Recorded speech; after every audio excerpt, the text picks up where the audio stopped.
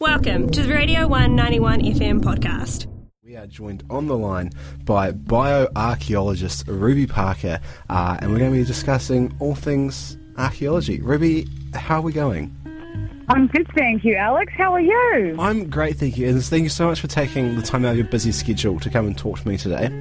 It's no worries. How excited are you for Archaeology Week at the Otago Museum? Oh, it is so exciting. You know, it's so nice seeing the youth of today getting out there and exploring the museum and broadening their minds and their horizons. Oh, fantastic. I like that you're excited about the children up and coming as well. Mm-hmm. So you yourself are a bioarchaeologist, and for the layman such as myself, what is the difference between an archaeologist and a bioarchaeologist? So it's all about your perspective. So as a bioarchaeologist, I'm specifically looking at humans and human remains in an archaeological context. So where an archaeologist might look at pots and look at buildings, my interest is purely in the bones. What can human remains tell us? And what can human remains tell us? Well, I'm glad you asked. So I have been on a project called the Southern Cemeteries Archaeology Group for the past 3 years, and they explore early settler cemeteries in New Zealand. So in a time when, you know, New Zealand was just opening up its doors and it was flooding full of people from all around the world, it's nice to see that boiling pot of people all meeting back in, 1860s. Yeah, that's incredible. So you did that for 3 years. Yes. What an experience. How was that for you personally? So it's been such a rewarding experience. I've been fortunate enough to get onto the cemeteries we're looking at are close to my hometown. So I've been able to look at people who, my family stems back 5 generations. So for all I know, these people could be, ancestors or, people that have come from the same land as me. And as well, I got to explore the Chinese cemeteries, and my family, coming from a long lineage, also has a Chinese immigration connection as well. So it's so nice to be able to connect with my culture that way.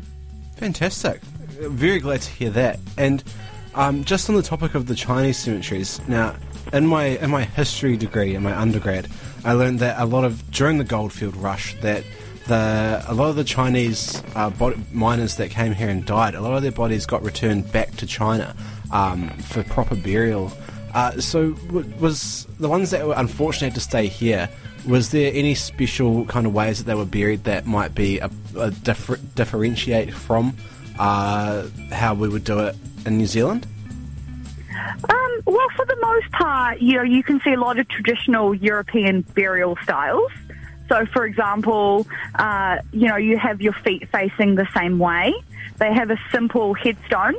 And this is me talking about Chinese settlers who died and were buried in New Zealand. Mm-hmm. And generally, they would think that their bodies would be returned back to China. And there was a whole scheme that you could pay into, or your kind of tribe that you came from China would also help pay for your reinterment of your body. So when they were buried in New Zealand, it was a simple burial, a simple wooden coffin, and a concrete headstone that would say their name, their village, and what age they were. Interesting. Very interesting. And, yeah, that's incredible. So all this work that you've been doing on it, has this been put into a thesis of sorts, or...? Yes, so my first thesis explored hair samples. So I was analysing hair samples from these burials, and I was testing them for heavy metals to see if there were any heavy metals in the population that could come from gold mining, so using mercury, or it could be arsenic that was heavy in the ground, or even something like metals that we were taking in as medicine at the time. So my first thesis explored hair.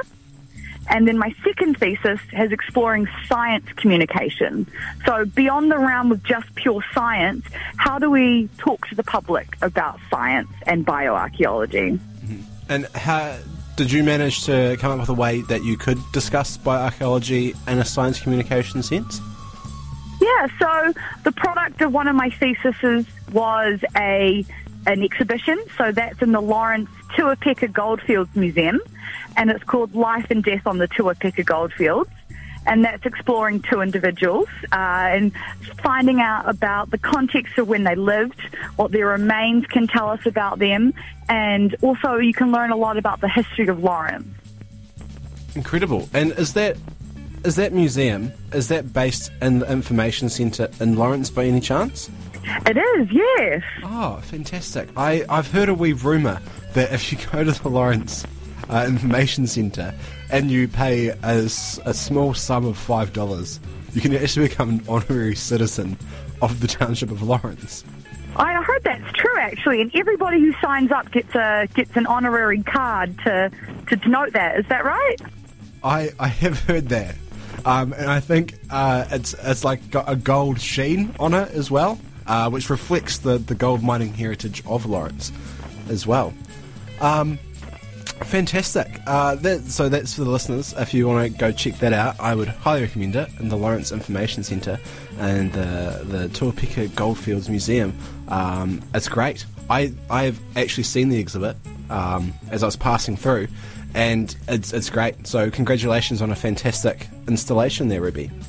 Oh, thank you. It was a great project to be a part of. I bet. Fantastic. And just before I let you go as well, what's the Otago Museum got planned for their Archaeology Week? What sort of fun activities can we expect to be seeing during this time? There is a really fun gallery trail happening at the moment where you can explore the galleries in the museum purely looking at archaeology. So it's a bit of a treasure hunt. You get to put on your archaeologist hat and you get to look through our archives. And I did the tour today. I had a fantastic time.